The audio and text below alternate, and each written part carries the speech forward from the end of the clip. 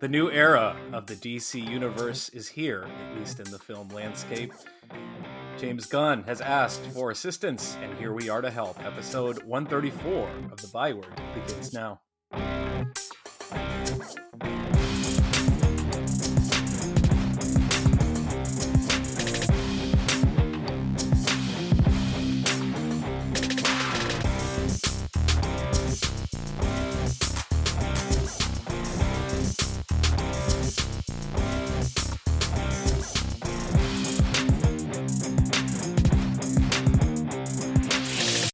Welcome into the Nerd by Word, the only podcast that is steeped enough in DC lore, at least Dave is, to help James Gunn and Peter Safran as they build this new connected universe in film.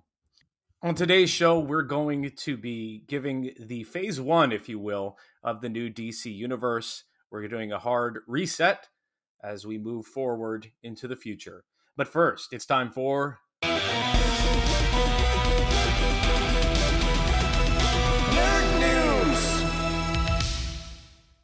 All right, Dave, this is a very apropos news story for today's episode.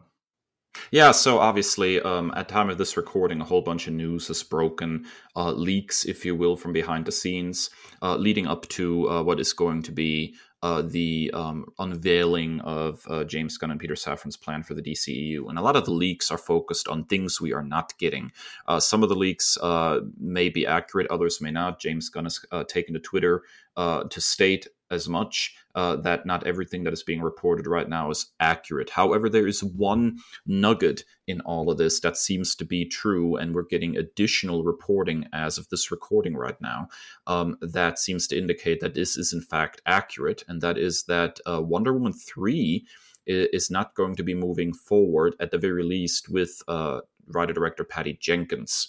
The initial report indicated that the movie was simply canceled, that Warner decided not to move forward with it because it did not fit with the still in development plans for a new cinematic universe based on DC Comics. But now additional information has been released, and it appears that what actually happened is that Patty Jenkins apparently either submitted a treatment or a draft script. There's some disagreement on there. And that the studio had notes on how to make the movie work with the new sort of larger universe that is being put together here, and that Jenkins apparently decided, rather than rewriting the movie and making it fit with those plans, she decided to reject the studio notes and walk away from the project. So whether there will be a Wonder Woman 3 at this point, moving forward with Gal Gadot and continuing that story is in question. Gal, of course, is close friends with Patty Jenkins. There's a chance that she will walk away from any Wonder Woman 3 that does not involve her. And so that could put the kibosh on a third movie in that particular franchise and may require a reset for the Wonder Woman character moving forward. So it's an interesting situation too, because you're seeing all sorts of leaks now, some rather humorous and very obviously fake, some maybe credible, of what Wonder Woman 3 might have actually looked like.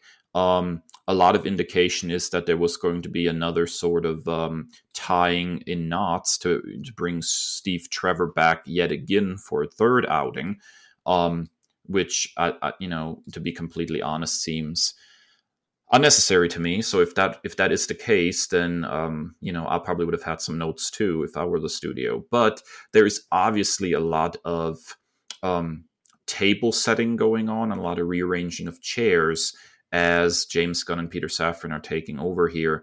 And although there seems to be some indication that they're not willing to completely reboot, but are interested in taking sort of what's best of the old DC Extended Universe, and try to move forward with that, which arguably could include, Henry Cavill and Gal Gadot and, various other actors not, playing the Flash. that there is some possibility for some of the actors perhaps to move forward. However, there is definitely a behind the scenes creative direction change. And it seems like not everybody's going to be on board with those changes. So, Chris, I'm interested to hear your take on this. There's a Hollywood Reporter article that had some interesting rumblings and rumors. But for me, I'm just, this is contrary to the age of fandom and social media. I'm going to sit back, just take a collective deep breath, and just wait and see till we actually hear official word. I've never been one for like giving too much credence for rumors and whatever to these quote unquote industry insiders, um, until I see the official announcements from the official pages. Then I'll wait for that. James Gunn himself went to Twitter and said some of it's true, some of it's absolutely not true, and some of it's a little bit true and a little bit untrue, some of it's in between. Um, so one of the big kerfuffles amongst fans is that it has been reported, or at least rumored, that a Michael Keaton led Batman Beyond film is one of the casualties. And I'm really of two minds. I mean, like, is that a movie I'd like to see? Yes, of course. But if it is a collateral damage casualty of resetting this universe and moving forward in a cohesive direction, then so be it. The animated series that we all love is still there. Um, so I'm just gonna wait and see until we get official word, and I'm not gonna hyperventilate. And I think that's probably a fair approach to take to some of this reporting. A lot of it looks like hyperbole right now, and there is a lot of indication that some of this stuff may be inaccurate. There's a lot of reporting going on that Henry Cavill, for example, is now not returning as Superman after all. And I find, not that that's impossible, it's certainly possible. There's always things shifting behind the scenes. But Cavill, very publicly now walked away from The Witcher, a franchise which he apparently likes a great deal. And I find it difficult to believe that he would walk away from that particular steady paycheck without having a contract already in place to return as Superman, if that's indeed the reason why he decided to leave. So there are a lot of things that I am not, I'm still very dubious on some of the rumors coming out. And the speculation on social media is absolutely through the roof at this point, and really just borderline, as you said, like people are hyperventilating at this point. And I'm really not interested in going into full panic mode at this point. I'm really just very curious what kind of plan they're putting together for the DC universe. More on our take on that, obviously, in just a little bit. But I'm curious. Like, there's definitely something going on behind the scenes, but I don't think we're going to be privy to what that is for quite a while yet. All right, Chris, what is your news story for this week? What you got? Well, we were recently treated to the Game Awards, most of which I tuned out of because it was a Sony love fest. But one of the cool reveals that we got was a trailer for Hellboy: Web of Weird. It's a new roguelite action adventure game set in the universe of Mike Mignola's Supernatural comic series. And it looks really interesting. One of the notable shakeups is the change in voice actor. Lance Reddick is going to be performing as Hellboy. He was famously portrayed by Ron Perlman in both of the feature films, and really excited about this. It seems like a comic book come to life, and it seems really kind of faithful in its adaptation. I'm not as well versed in the Hellboy universe. I haven't read any of the comics, but I watched the first film and really, really enjoyed it. So what are your thoughts on this, Dave? I think it actually looks like a fun little game, and I'm always in when it comes to adaptations of comic books into video games, much more so than adaptations of comic book based movies into video games, if you get my meaning here. I think that when they go directly to the source material to create a video game, it's usually much more interesting than when they try to do something with, an adaptation and then basically adapt an adaptation. There's just always something weird going on there. Hence, the legendary licensed movie video games are awful. reputation that they have gotten in many cases very deservedly. But when you look at stuff like the Arkham video games, or the most recent Spider-Man video games, those sorts of things, when they go kind of to the comic books for inspiration and then kind of adapt into their own direction, much more interesting to me. And Hellboy is such a cool franchise. I've read a little bit. It is a very, very sprawling quote-unquote universe at this point, and kind of difficult to get caught up on. But what I have read is so very distinctive and cool that I definitely want to read more, and I totally can see how this would work as a video game.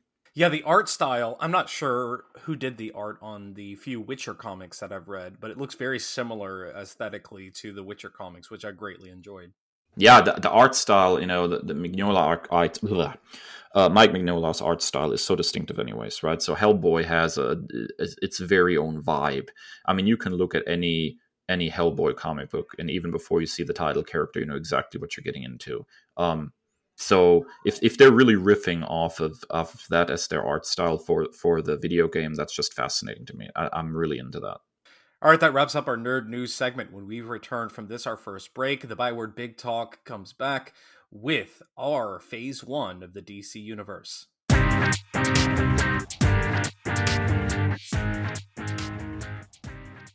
Welcome back for this week's Byword.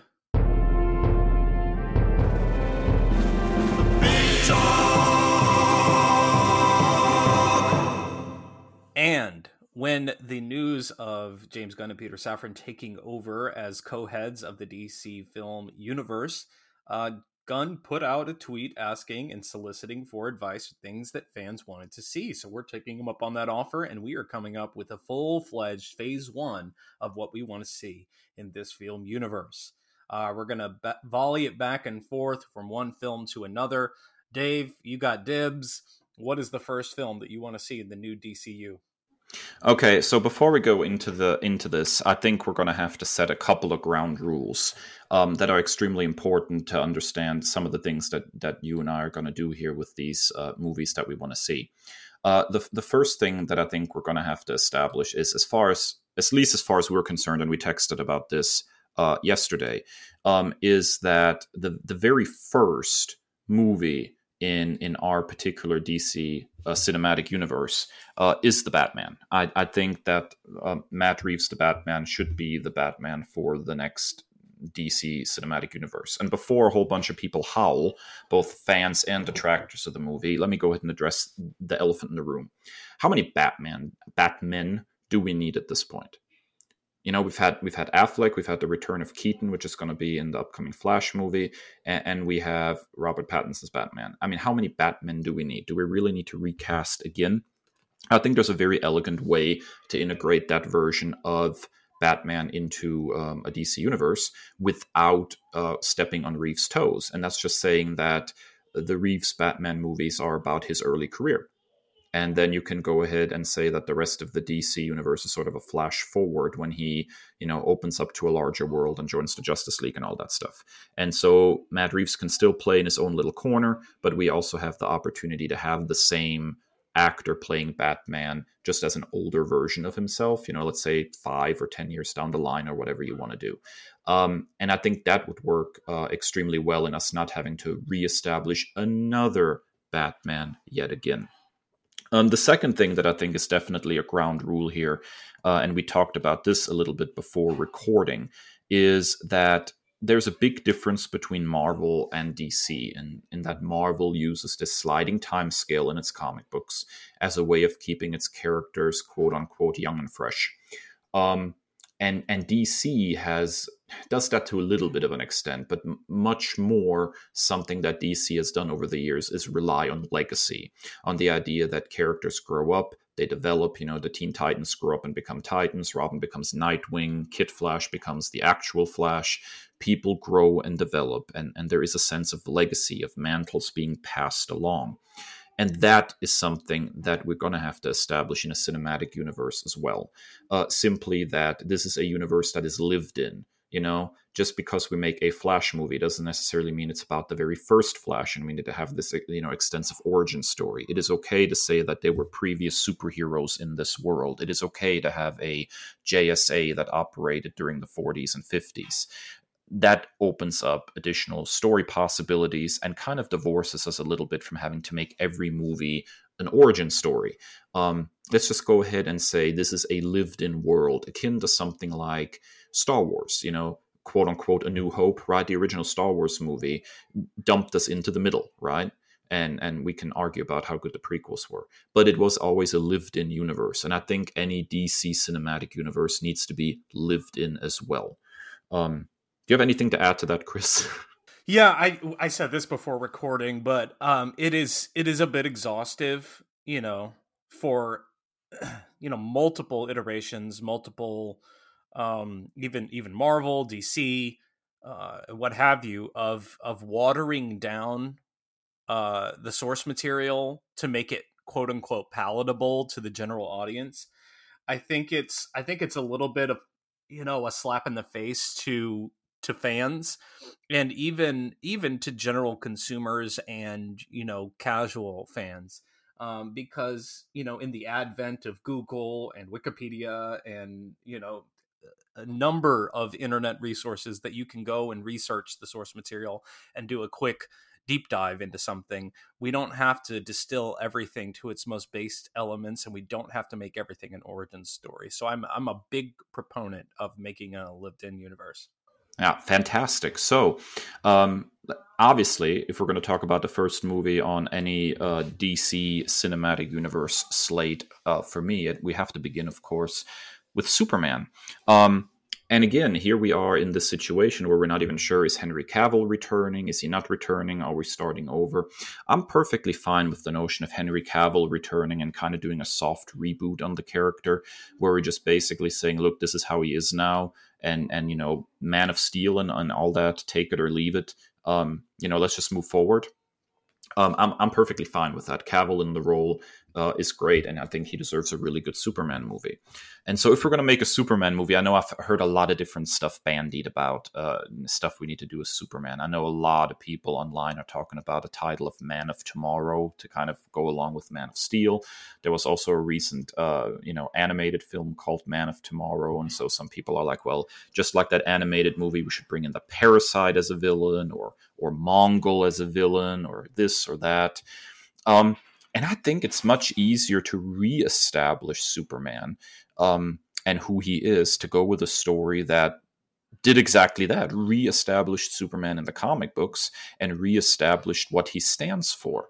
And that is Action Comics number 775, commonly known as What is So Funny About Truth, Justice, and the American Way. I proposed using this as a jumping on point for a movie.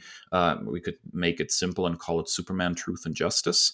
The plot of the comic book is basically that there is a new team of superpowered vigilantes. They call themselves the Elite.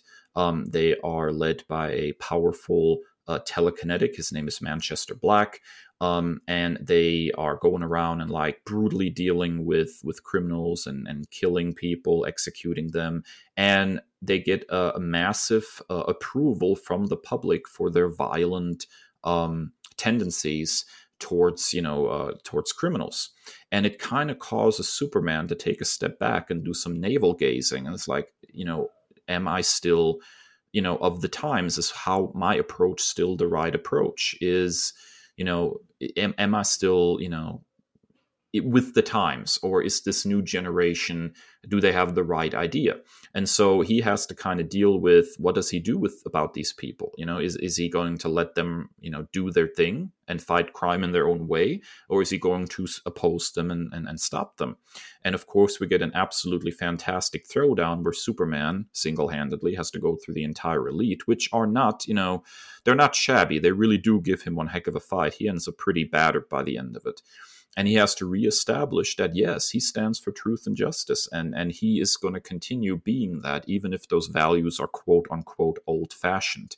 In a lot of ways, the comic book looks directly at the reader and says, this was back in 2001, and says, all these extreme, 90s comics you're into, and all these extreme characters that run around and execute people, they're not better than Superman. That Superman is still the moral center of DC Comics and should be. And I think that is the perfect story to do on the big screen to establish that this is, in a lot of ways, an old-fashioned but still relevant and timely Superman that we're going to get in this new DC cinematic universe. What say you, Chris? You see, this is really funny because I thought you were talking about the recent comic book series, Superman Truth and Justice. But I think that just kind of alludes to the timelessness of it. So, yeah, I'm a big proponent of this. And I think it's a welcome kind of ethos to kind of put out there and kind of put our, stamp your flag in the ground and kind of make that statement. So I immediately think, of course, of something like Superman Smashes the Klan, of like a timeless kind of ethos that really kind of rings true no matter where you're at. And I do think it doesn't, it shouldn't be a one-to-one adaptation, obviously, much like, for example, some of the Captain America movies, they adapted certain storylines, but they also riffed on them and changed them to make them feel, different and fresh. I think there are things to do with this. There was a Superman versus the Elite animated movie a while back. I seem to recall that adapted the story as well. There are things you can do with the story to play with, to expand it a little bit. It is, of course, sort of a oversized single issue of a comic book. And you can play around with that a little bit. But what I like most about it also, it's not an origin story, but it still speaks to the essence of the character. So you're able to establish Superman without establishing Superman, if you get my meaning. And I think that's really the perfect jumping on point for a new DC cinematic universe. I'll piggyback that by saying that I think Gunn even said this, that Superman is like the most important thing to get right. So that gives me hope, pun fully intended. I totally agree. He's such an important character and such an essence of what DC stands for. And I hope they get him right here. All right, Chris, I'm not surprised that this is your go-to second movie for our new cinematic universe. So deliver what you got. All right, so as our fans know, that I am a mostly Marvel consumer, and the extent of my DC reading knowledge is almost exclusively the homework that you've given me, which it's high time we had another homework episode, friendo. But so I'm coming with recommendations, kind of coasting on vibes, and then I'll, maybe kick it to you for your encyclopedic knowledge. But I really want like an Amazon centric film. So I don't know of a specific run or whatever. I think you've got one in mind.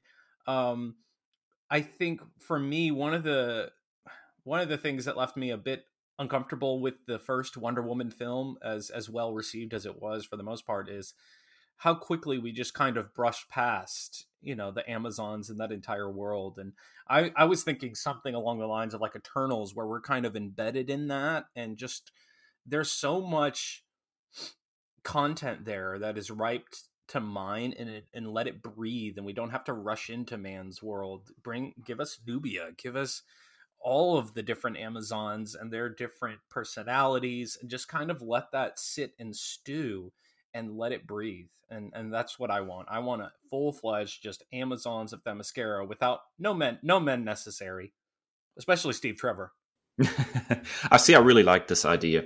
I do think that if you are willing to continue with Gal Gadot in the role, that you technically don't need another Wonder Woman movie right away. You can go ahead and punt back and do an Amazons movie kind of focused on Themyscira. And, there are things, even Wonder Woman movies, Wonder Woman comic books, that are Themyscira focused that you could probably do. I'm thinking of something like The Circle. I think that was Gail Simone. That one's really, really good for something that's like involves like hidden truths on Themyscira and what's going on there. There's some good stuff there, and obviously a lot of the current output focused on Themyscira is really good as well. The Amazons have a very long and storied history, and there's all sorts of really cool storylines. I even think it would be fair to go back to some of the George Perez stuff from post-Crisis on Infinite Earths that sort of reestablished Wonder Woman and kind of rewrote her lore. I think there's a lot of cool Amazon stuff in there as well. However, I will also say that if we're going to go ahead and do a new Wonder Woman movie, That's just completely straight up Wonder Woman and has to establish a new Wonder Woman. I put in our notes here that I think Greg Ruckus, Hikataya, I'm very, very bad at pronouncing stuff. I'm working on that. That particular comic would be absolutely fantastic. This was it was Rucka's first Wonder Woman story, if I remember correctly, and this was prior to him taking over the book and having a really fantastic run on the character that I think should serve as a lot of inspiration moving forward. I particularly like how he established her as a ambassador. So she's basically almost like a political figure, an ambassador from Themyscira, who's has to deal with the U.S. government and the UN and all these things. There's really cool stuff that came out of that. But the particular story I'm referring to is really the anti-Batman v Superman Dawn of Justice, and I know that sounds harsh, but it is true. I think Batman v Superman in a lot of ways should have focused a lot more on the philosophical differences between Batman and Superman rather than manufacturing extended action set pieces without any heft behind them. And this is the exact opposite of that, in that there isn't a lot of action set pieces. It's a short story, so you can probably weave a B plot in there and have a proper villain and a good beatdown, as a climax if that's what you wanted. But the underlying idea here is very simple. It's a Greek tragedy, basically, and it focuses on notions of like duty and vengeance. Wonder Woman does this ritual, the Hecate, where she's honor bound to eternally protect a woman by the name of Danielle Wells. Oh, God, it's been a while since I read this thing. But basically, Danielle killed a sex trafficker, drug dealer who murdered her sister. And Batman is basically looking for Danielle and wants to take her in. And so what you end up with is, Wonder Woman's sense of duty and of protecting the oppressed goes up against Batman's need for justice. And they have basically what I like to refer to as a philosophical throwdown, because these two characters are not very well matched power level wise. And it's really a no-win situation for Wonder Woman. Does she break her oath? Does she turn her back on justice? Like, how does she deal with Batman, who keeps knocking at the door for embassy, so to speak, really her window? And that is, I think, a really cool story to use as sort of a first meeting between Batman and Wonder Woman on the big screen in this new cinematic universe, because you right away establish how they are similar and how they are different, and it doesn't end really with the two beating the snot out of each other, if you know what I mean. In fact, Batman has some of his best moments in that story because he so understands, like, Diana's culture, that he even he even does some really cool stuff in there that basically, quote unquote, ingratiate himself to her by respecting her culture. And it's a very, very cool story. So I think an Amazon's movie would be fantastic. I think we need to go to Themyscira and really revel in that culture. But if we have to reestablish a new Wonder Woman, I think this particular story would be really, really cool as a new standalone Wonder Woman movie. Something very, very different from what we've seen so far. Okay, now I'm obsessed with seeing Pattinson do that. I have to have it. My God. I just want to see that scene of Wonder Woman's boot on Batman's head, like in live action. If you look at the cover of the graphic novel, it's like Batman's on the ground and Wonder Woman's boot is just on his face, and it's such a striking image, because there's just no way Batman can take her, and at the same time he's willing to, for justice, stand there and say, listen, I don't care how powerful you are, you're wrong. It's a really, really cool story. Rucka did some fantastic work on Wonder Woman. All right, Dave, this is now quickly becoming your calling card, but I don't care. I'll call that number all day, every day. Yeah, so I talked about this, I believe, last episode with our comic book pitches. But, the Martian Manhunter has been sort of replaced, quote unquote, by other characters in sort of the Big Seven lineup of the Justice League in recent years. And I think that is such a shame, because I think that, Martian Manhunter is such a great character.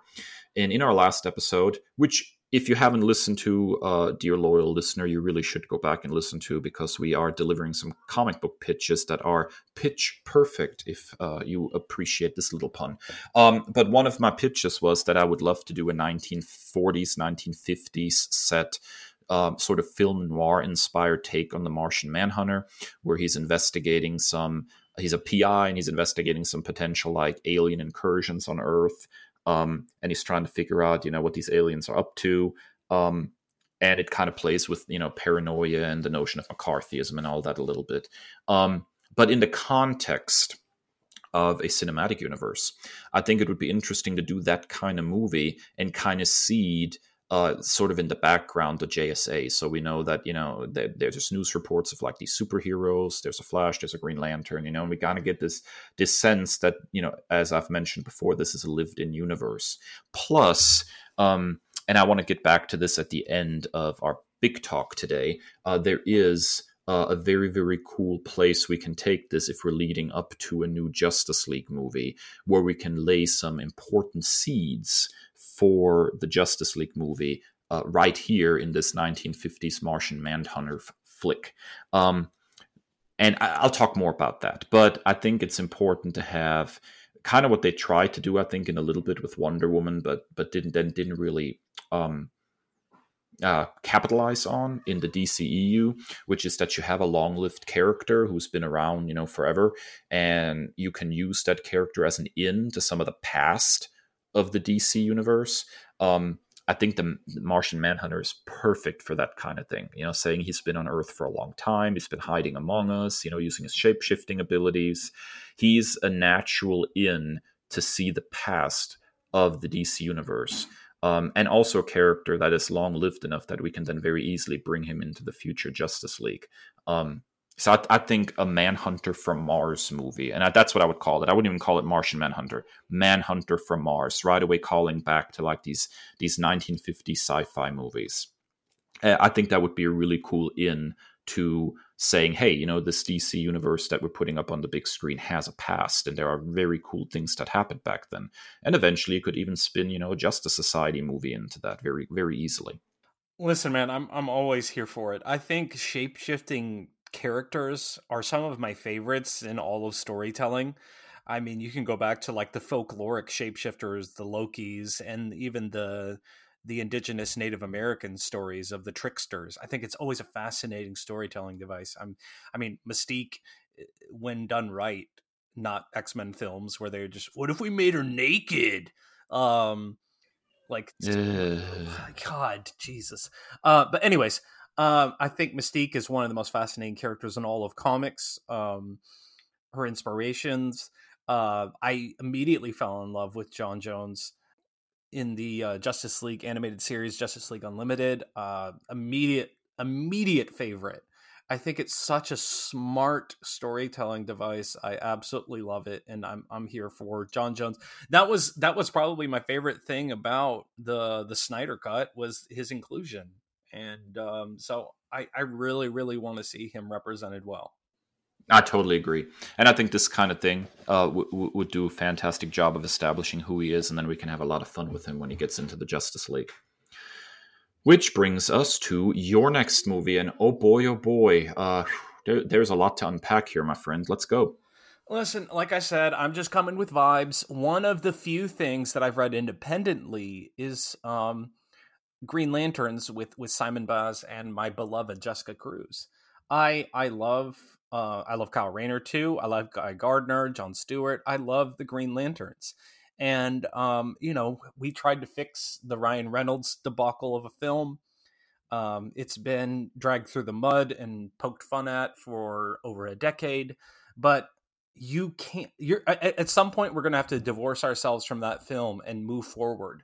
Because Green Lantern, even in my limited exposure and limited knowledge of DC, it's essential to it. You have to have Green Lantern or the Green Lantern Corps well represented, and so I'm and one of the things that was wrong about the Ryan Reynolds film is, Oa and the Guardians. It was just a blip scene. Like my favorite scene of that movie is when you had Kilowog in the training montage, but that was like less than 10 minutes of the film. So I think you got to lean into that. If you give me a full-fledged Green Lantern Corps where you get to see all the different lanterns well represented, I would love for some practical effects rather than relying heavily on CGI. But I want especially the for the Green. suit. Yeah, I want the Green Lanterns well represented, man. I'm dying for it. The HBO Max series that they keep teasing, then taking away, then giving back. I'm desperate for it. I'm not sure where to start with this. I think there's such a massive lore behind Green Lantern, and we've always had so many Earth-bound Green Lanterns, and a series of successions, and then those characters stuck around, and then we added some more. And there's supposed to be one Earth Green Lantern, and even that they're even now commenting on that in the comic book sometimes. Like, why do we have so many Earth Green Lanterns suddenly? There's Hal Jordan, there's Kyle Rayner, there's John Stewart, there's Guy Gardner. We have Simon Baz, we have Jessica Cruz, and now, of course, the beloved, the star of Far Sector, I Love You So, Joe Mullen. There's so many Earth Green Lanterns. You cannot easily make a movie that has 8 Earth Green Lantern leads, and then lean into that as a single movie. Some kind of building has to happen here. On the flip side, though, and this is not going to be a popular take, I don't think we should start with Hal Jordan. I think Hal Jordan on the big screen has been tainted right now. No thanks. Hell, in the comics, we don't really need him in the comics. There's going to be a lot of Hal Jordan fans really mad at us for that. But I'm not saying that Hal Jordan can never appear. All eight of them are going to be mad at us. I don't think that we necessarily have to say that Hal Jordan will never appear or that he never existed. I think it's fair to say that Hal Jordan existed and is missing in action, and his ring is picking a successor, whatever. A lot of people are going to say the natural place to go is John Stewart. And I think that is a natural place to go. However, I don't think it is the only natural place to go. I think that we need to maybe take a chance of establishing multiple Green Lanterns. It would, for example, be interesting to have John Stewart as a experienced Green Lantern, and let's say a Kyle Rayner, for example, gets Hal Jordan's ring after Hal Jordan goes MIA, and then Stewart has to train Rayner. That might be interesting, right? And then you have the experienced ring slinger, and you have the entry level character that is sort of the audience surrogate that allows us to see all this. And we can have a lot of these other Green Lanterns popping up as secondary characters to that story. You can have Guy Gardner pop up and make fun of Kyle Rayner's, inexperience. You can have a Joe Mullen popping up and saying, well, she's heading out because she's the one that always goes like to the furthest reaches and has these long duties where she's gone for a while, and you can even spin that off into a Far Sector movie eventually, right, if you want. But I think what we need to establish is A, Hal Jordan was around, but he is not around right now. B, we pick one of the Earth Green Lanterns, that's the newbie, and one of the Earth Green Lanterns, that's the experienced person. We create a relationship there that allows us to explore the Green Lantern Corps, and the entire movie takes place in space.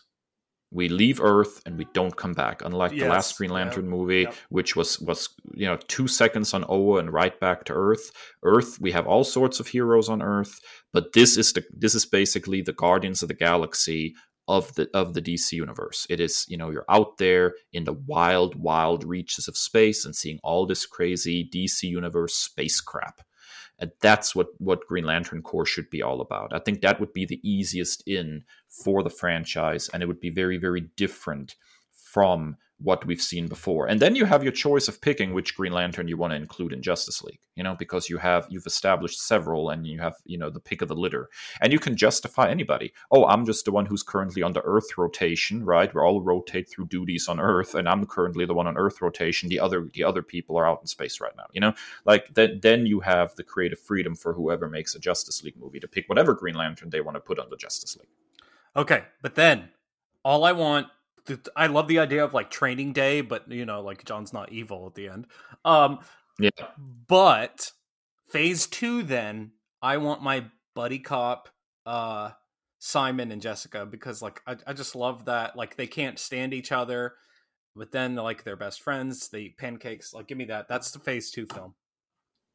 And see, that's the thing too. Like, you don't even have to always have the same leads for Green Lantern Corps movies because there's so many fascinating characters in the franchise.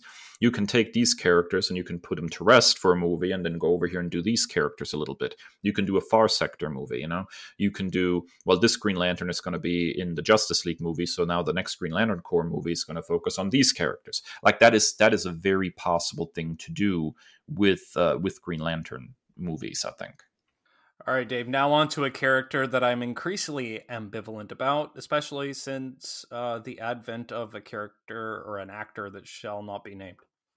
Well, let me change that for you, because I'm going to go ahead and unequivocally say, and this is also going to make a certain segment of the fandom mad, Barry Allen needs to be put to rest for a while.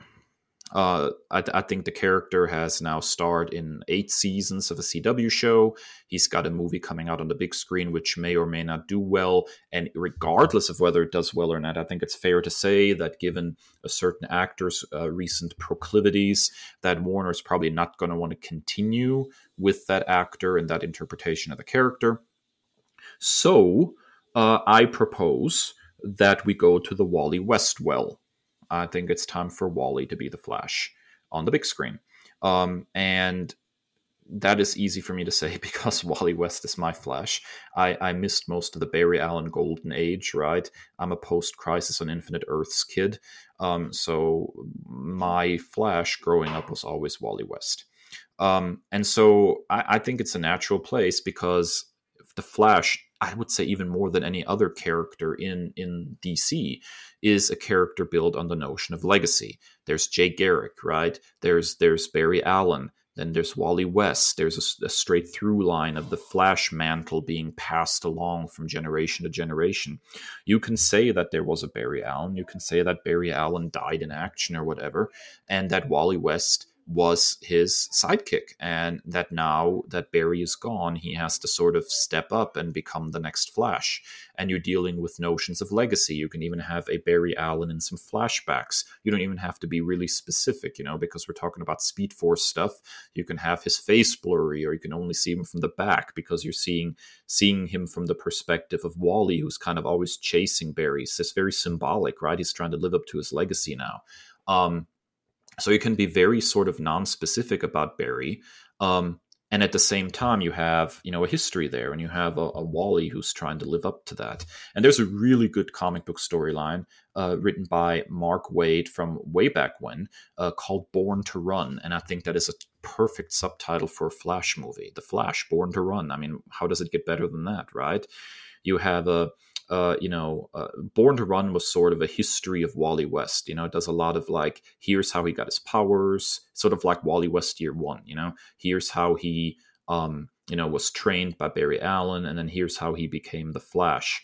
And you can use this as a jumping off point and kind of seed some of those things into flashbacks, right? This doesn't have to be an origin story movie, but it can be part of the inspiration of a movie. And you have a sort of a present day through line of Wally becoming the Flash, and having to take on his first major, supervillain. Maybe we just do like the Rogues. I love the Rogues. I think it's so sad that we always have to go to like Reverse Flash every stinking time. It always has to be a speedster. I absolutely love the Rogues combined. They always have been a really cool challenge for the Flash. And you have Wally West trying to come into his own and become his own Flash, living up to Barry Allen's legacy, but at the same time also trying to carve out his own space as the Flash, as a Flash who's his own man, and very different even from Barry Allen in a lot of ways. So let's go ahead and put Barry Allen to rest. We can say he existed. You can always even like do a return storyline eventually if the movies are successful. There are all sorts of ways to go, but I think the starting point, so we can put Barry Allen to rest for a while and show something new and different in a Flash movie, is that we go to Wally West. Oh boy, yeah. So I don't know what it is. It's just maybe it's even the power set. Speedsters have never really done it for me. I watched the first couple of seasons of the Flash. It was interesting, mostly because Candace Patton is super hot. But This is true. The only time that I've really kind of clicked with the Flash is broken record, the Justice League animated series, like Michael Rosenbaum, who's no stranger to DC characters, really got me with the one-liners and the snark, so that was fun. So the times I've And that's Wally West. and I have enjoyed in doing my Dick Grayson deep dive, him showing up in Dick's comics, so that's been fun. But I'm willing to be open minded about this and to be won over because I've been buried to death. And I think that is right there my point. I think we've all been buried to death. I think eight seasons of Run Barry Run on the CW, and now we're getting a Barry Allen movie. I think it's fair to lean into the notion of legacy a little bit and let a different Flash shine on the big screen, and maybe make that successful. And then you can always bring back Barry at some point. I mean, he came back in the comic books too, and do a version of Barry Allen. But just much like Hal Jordan, I think the character's been tainted at this point when it comes to general audiences, and we just need something different. Why go, see this Flash movie on the big screen when you just watch 8 years of Flash episodes on the CW and you're just getting the same thing in a slightly different packaging? Like, let's make it worth the audience's time and do something completely different. All right, Chris, that brings us to that brings us to something we're going to wholeheartedly agree on.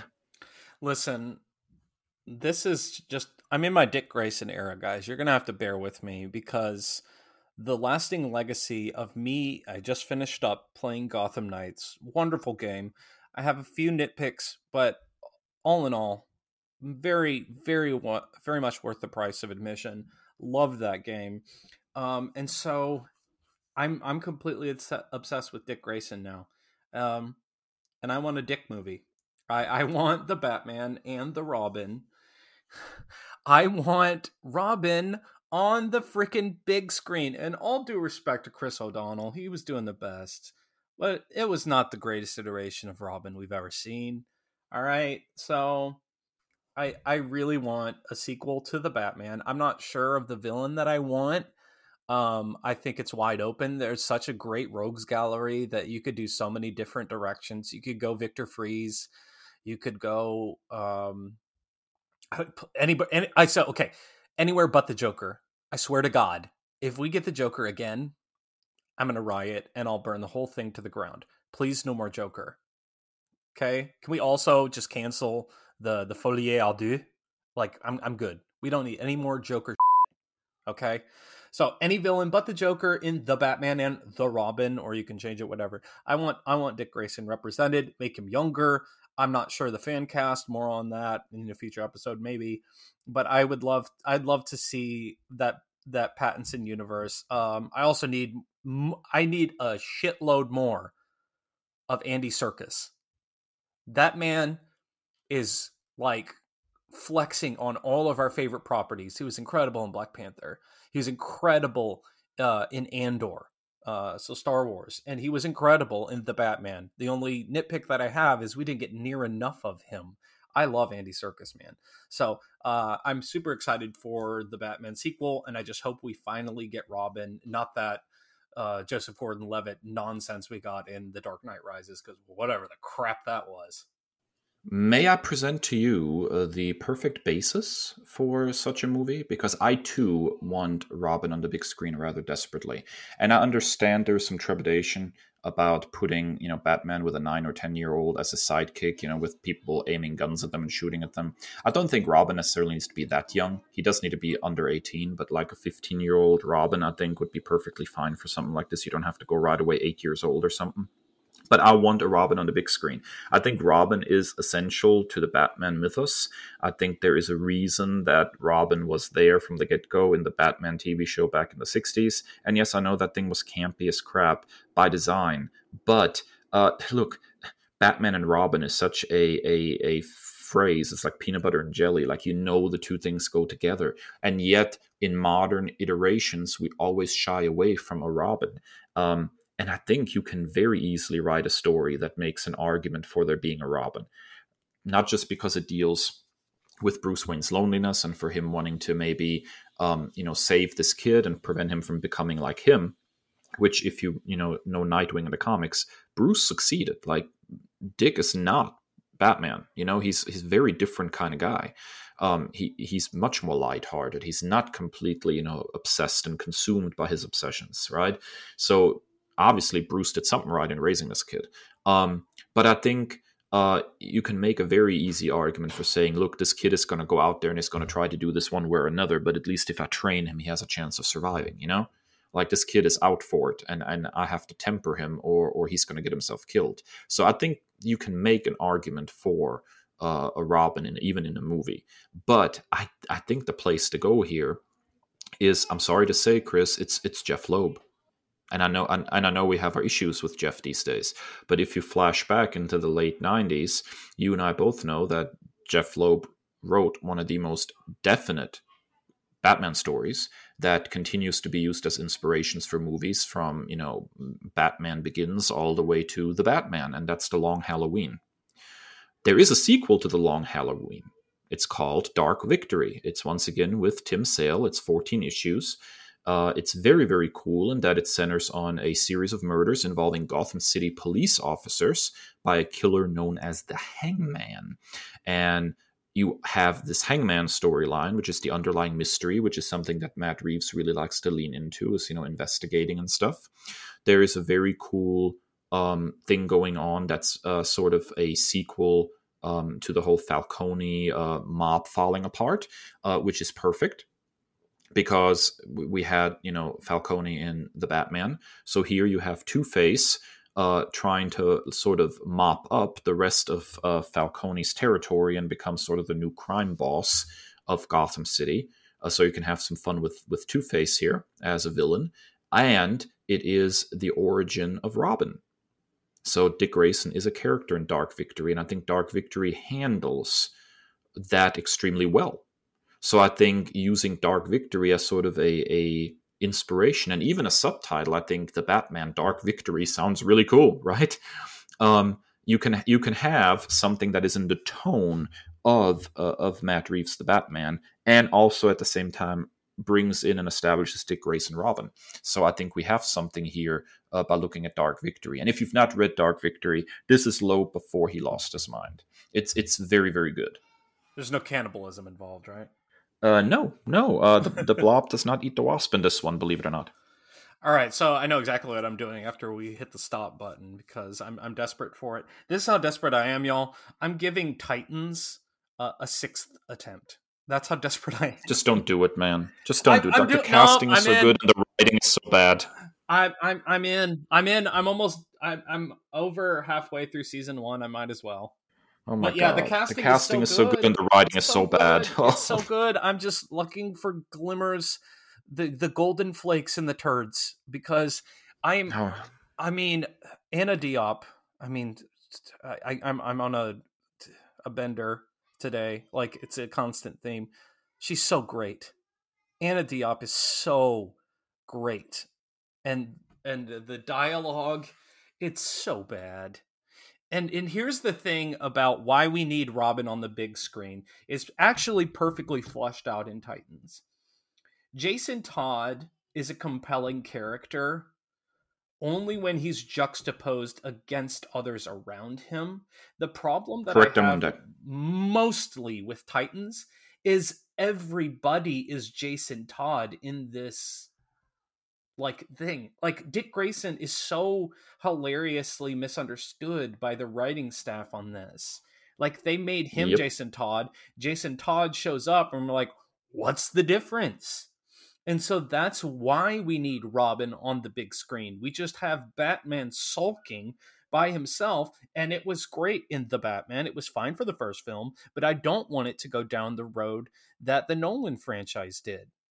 You have to have a juxtaposition. You have to give Batman something to play off of, and it's such a great wellspring of content, and it needs to be done.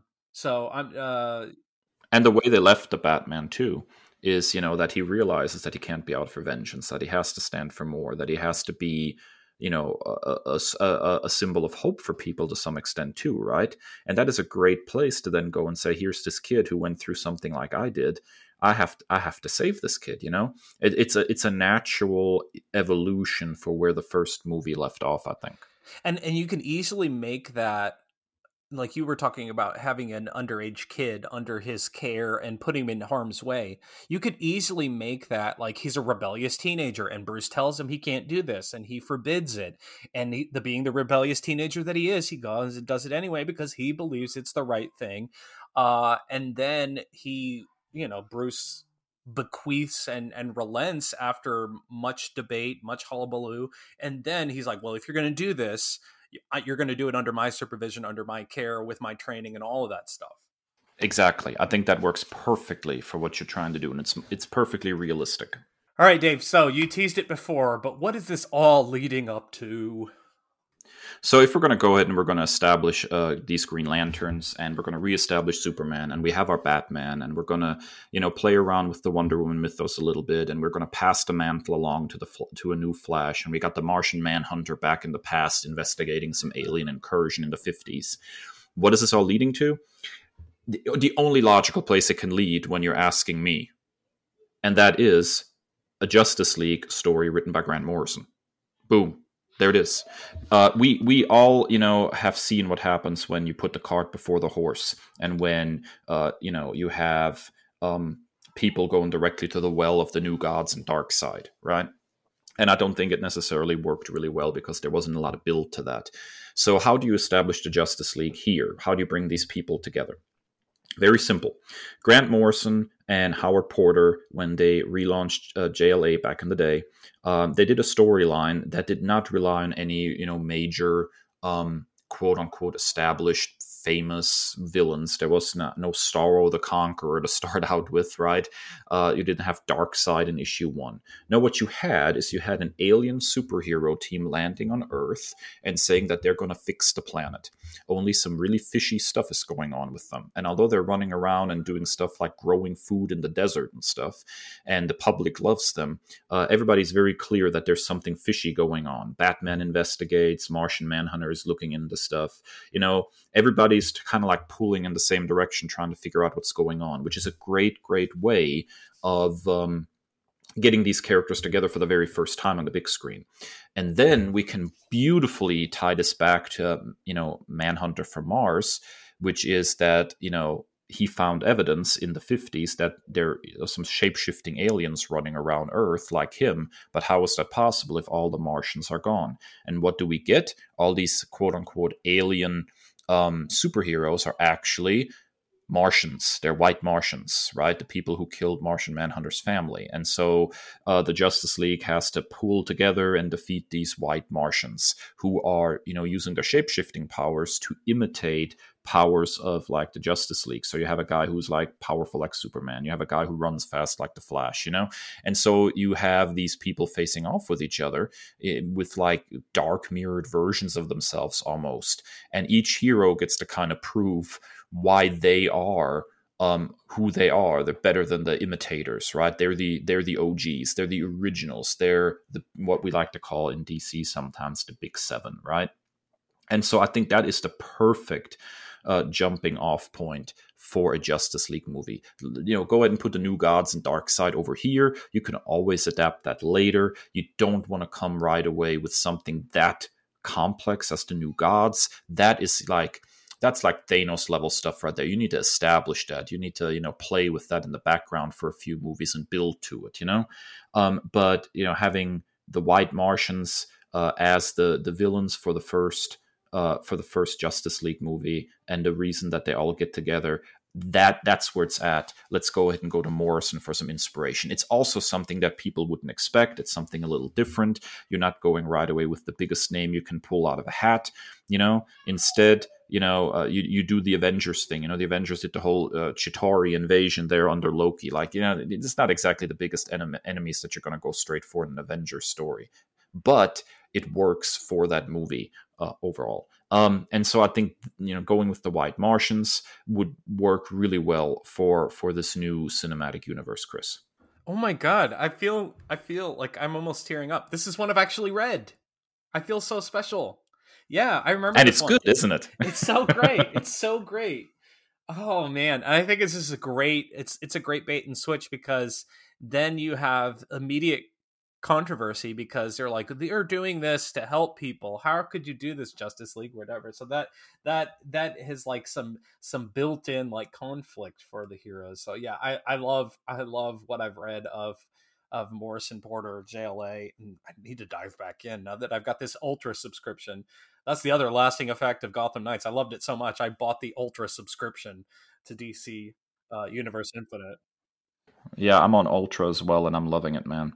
It's funny too because you can have Green Lantern standing there in the story and being like, "Dude, my ring doesn't recognize these guys. Like my ring knows pretty much anything in the universe. Who the heck are these aliens? I can't even identify their race. What in the world is going on?" Right? So you're establishing this beautiful mystery right away, and then you have Pattinson's Batman, who is all about the mysteries, right? Who gets to do his investigative stuff and try to infiltrate, and it's just there's so much fun to be had with this particular story and adapting it for the big screen, I think, and a wonderful tie back to Martian Manhunter and why he's here to begin with, and we're dealing with his past, and it's just there's a lot of a lot of feels there for him too, because he's dealing with an enemy he thought that had been vanquished, and they killed his family, and he has to deal with all those emotions. There's so much good stuff here. Yeah, and I think I've complained about this before, but I think one of my greatest frustrations with so many things of content where we're overflooded is a lot of people don't have any patience. And I think something that Avengers did with a character like Loki being the main protagonist with an interchangeable army like the Chitauri is it you had to wait and be patient. We don't need to rush into Darkseid, because if you rush into Darkseid and these big name villains, it's not going to be as satisfying. And then what do you do to top that? Exactly. I mean, that's a problem, right? And I also think, there's a general tendency of acting like Darkseid is somehow the be all end all Justice League villain because he's so powerful. But to me, like he is not the essential Justice League villain. In a lot of ways, Darkseid and the New Gods and all that were primarily established in like the Superman books. Um, so I know he's been conflagrated here. He's kind of like put out there as like this is the ultimate Justice League villain. To me, there's so many more interesting Justice League villains. Starro the Conqueror is a more interesting Justice League villain to me than Darkseid, if you ask me. There's more. You and there. that damn starfish. Dude, I tell you, like some of the coolest Justice League stories are like Starro the Conqueror is taking over the world, and how do you like imagine a story where you have every member of the Justice League with one of those Starro things on their face and they've been taken over, and the last man standing is Batman. How is Batman going to save the world when all his more powerful teammates have been Starroed? There's a movie there, Big guy comes from New Genesis and Superman has to punch him around is not nearly as fun as something where you get to go to the essence of the character, right? What Darkseid has going for him is very, very powerful, and he's a dictator. Boom. That's all you got there. Not that he's a bad character or something. I just think when it comes to the Justice League, you can have more fun with the key than you can have fun with Darkseid. But maybe that's just me. I like some variety in my storytelling. Before we wrap up here, this is me again saying, put Brainiac as the main villain in a film. Damn it. That's all I want. I want Brainiac. Injustice 2 is one of the most ridiculously well thought out storylines for a video game. Literally just make that a movie. It's so perfectly done. I have my issues with Injustice just because of the comic books. They're really rough for me to survive. I haven't read a single one. Oh, evil Superman all day, every day is not good for my soul. I love Superman too much for that. All right, that wraps up our Byword Big Talk. What movies did we miss in Phase 1? What ones would you include? And what should we do in Phase 2? Sound off on social media at NerdByWord on Twitter and Instagram, or individually, that Nerd Dave and that Nerd Chris. But when we come back from our final break, Nerd commendations rise again.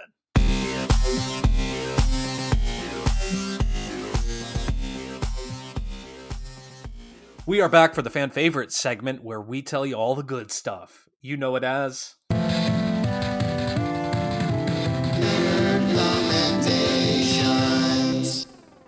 Dave, you're incredibly reductive in this title. Yeah, what can I say?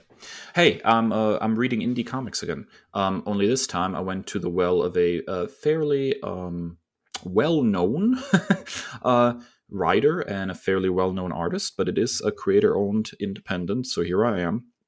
Let's talk about Powers for a second, which is written by Brian Michael Bendis and illustrated by Michael Avon Oeming. And let's be honest here, this sucker's been all over the place. I can't even tell you where it was published because it was published by Image, then it was published by Marvel under Icon, then it was published at DC for a little while under Jinx World, and now Jinx World, the imprint moved over to Dark Horse, I think. Which means that now they're like reprinting everything from the beginning. I think the first volume was just reprinted, the first trade paperback, so it's hitting the market all over again. Time to, talk about this thing since it's hitting the market all over again. Everything is going to become available slowly again. Definitely worth reading. I finally was able to finish this sucker, and I have to say, this is good. So Powers, pretty mature reader level stuff. A lot of sex, a lot of violence. I mean, it's very much of that ilk. But Powers is set in a world where superpowers are pretty common. There's a lot of superheroes running around, and there are two detectives, Christian Walker and Dina Pilgrim, who are police officers in the Chicago Homicide Department, but they in a specific department that deals only with cases that involve powers, namely people with superpowers. That's what they're referred to here, not metahumans or anything like that. They're just referred to as powers. Walker is actually a former superhero who lost his powers, and when he lost his powers, decided to become a police officer.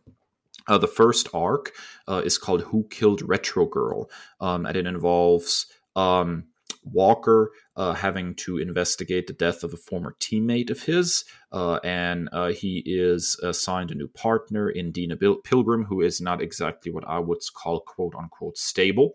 And for those listeners who have read the entire series, that may be an understatement. Dina Pilgrim is messed up, but a very, very cool character. And so they have to try to investigate who killed Retro Girl. As the series progresses, you get more and more lore associated with Walker and who he was in the past, and that might be surprising in a lot of ways. There's a lot more history there than people initially might suspect. Superheroes come and go, die, and are replaced by legacies, and finally, you kind of come to the point where you realize that Walker in particular has a long-running let's say, antagonist that in the final storyline he's going to have to face off with one more time and stop him from ending the world, even though he doesn't have superpowers anymore. So there's cop procedural there, but there's also some really cool world building going on. There's a lot of lore associated with this. I have to say the art on here reminds me of a more fluid, a more stylized, almost more jagged version of like something like what we see in like Batman the Animated Series or something. It's very, very cool and very distinctive. The storytelling is really good. You can kind of see how, especially in the early goings, how Bendis kind of cut his teeth with this one, and how his storytelling sort of evolved before it kind of rolled into something like, Ultimate Spider-Man. I actually think, once you sit down and read like the breadth of all of Powers, I think it's probably some of Bendis's best stuff. It stands right up there with his Ultimate Spider-Man run, I think, as just really, really good, although very different. And I've been a guy who's been critical of Bendis, particularly some of the stuff that he did once he moved over to DC Comics. I wasn't a huge fan of his Superman run, for example.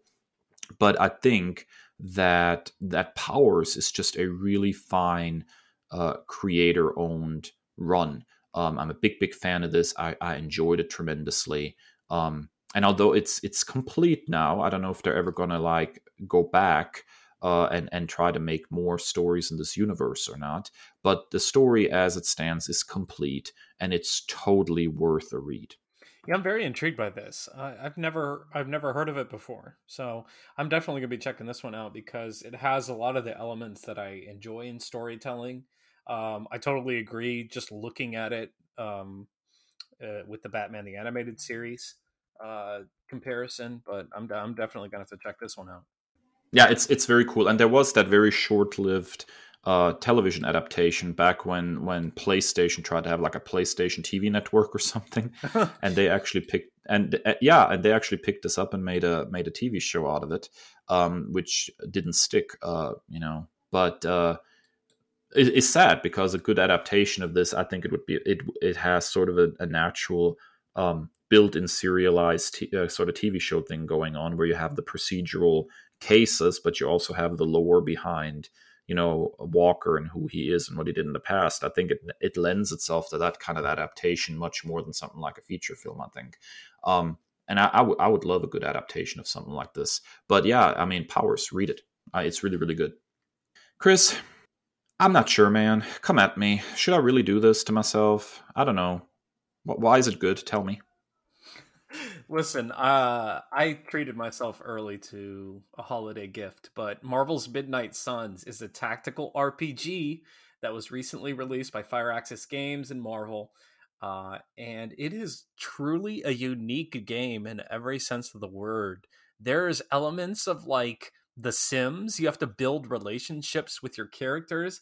And once you have to go like hang out with the different characters.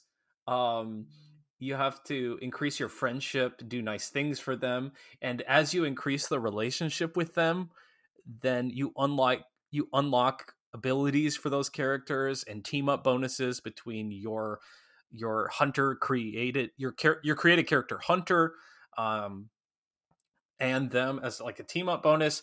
The gameplay is completely unique. It's card based and it's a turn based RPG.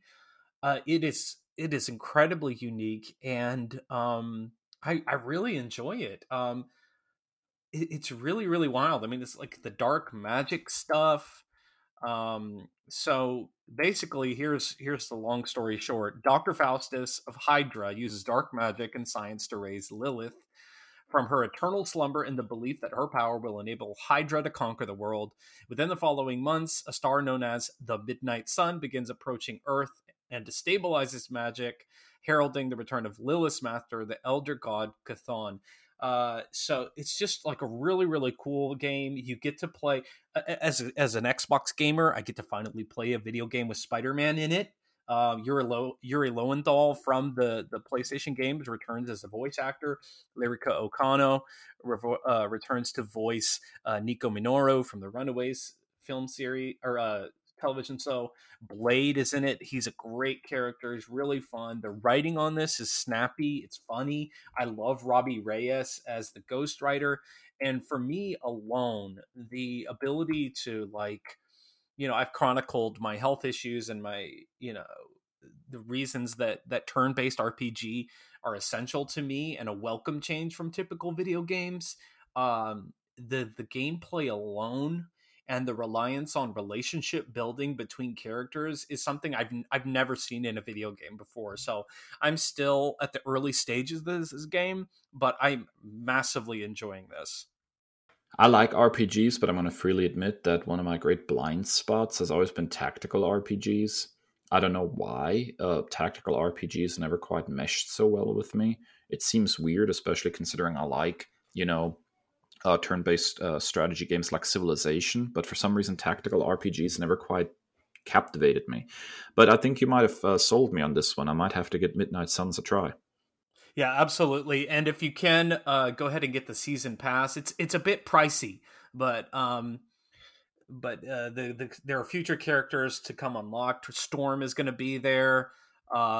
Scarlet Witch. I'm really really excited about the future of this game. Morbius, Venom, Deadpool, upcoming season pass characters. So the roster in and of itself is fun. Um, the writing on this game is one of the biggest pleasant surprises as well. But I'm massively enjoying it. Did you say Morbius? Is it Morbin time? Oh, it might be. Well, whenever that character releases on the season pass. All right, well, I'm here for it. I'm going to have to check this one out, man.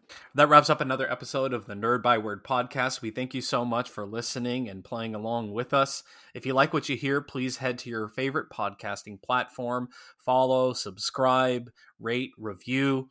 You can find us on Apple Podcasts, Spotify, TuneIn Radio. You name it, we're there. Even our fancy website, nerdbyword.com. And how would you go about setting up a new DC cinematic universe? Why don't you hit us up on social media? You can find us on Twitter and Instagram at NerdByWord, and individually at @NerdChris and at @NerdDave. As of this recording, Hive is not back up yet, but both Chris and I have, I think, set up a shop on Hive as well. And you can find me @NerdDave at on the Mastodon art server as well. I'm hanging out over there because I just love hanging out with artists. That's just one of my big things. I just love artists. They're so awesome. And you can hit up the link in our social media bios for our Discord server, so you can come hang with us. You can also find our TeePublic and Redbubble shops there for some cool merch. And as always, stay well and stay nerdy. The Nerd Byword is written and produced by Chris and Dave, two nerds with a love of all things pop culture. The podcast features music by Al Jimenez with additional drops composed by Joe Biondi. Our show art is by Ashery Design. Find us at nerdbyword.com and wherever podcasts are available.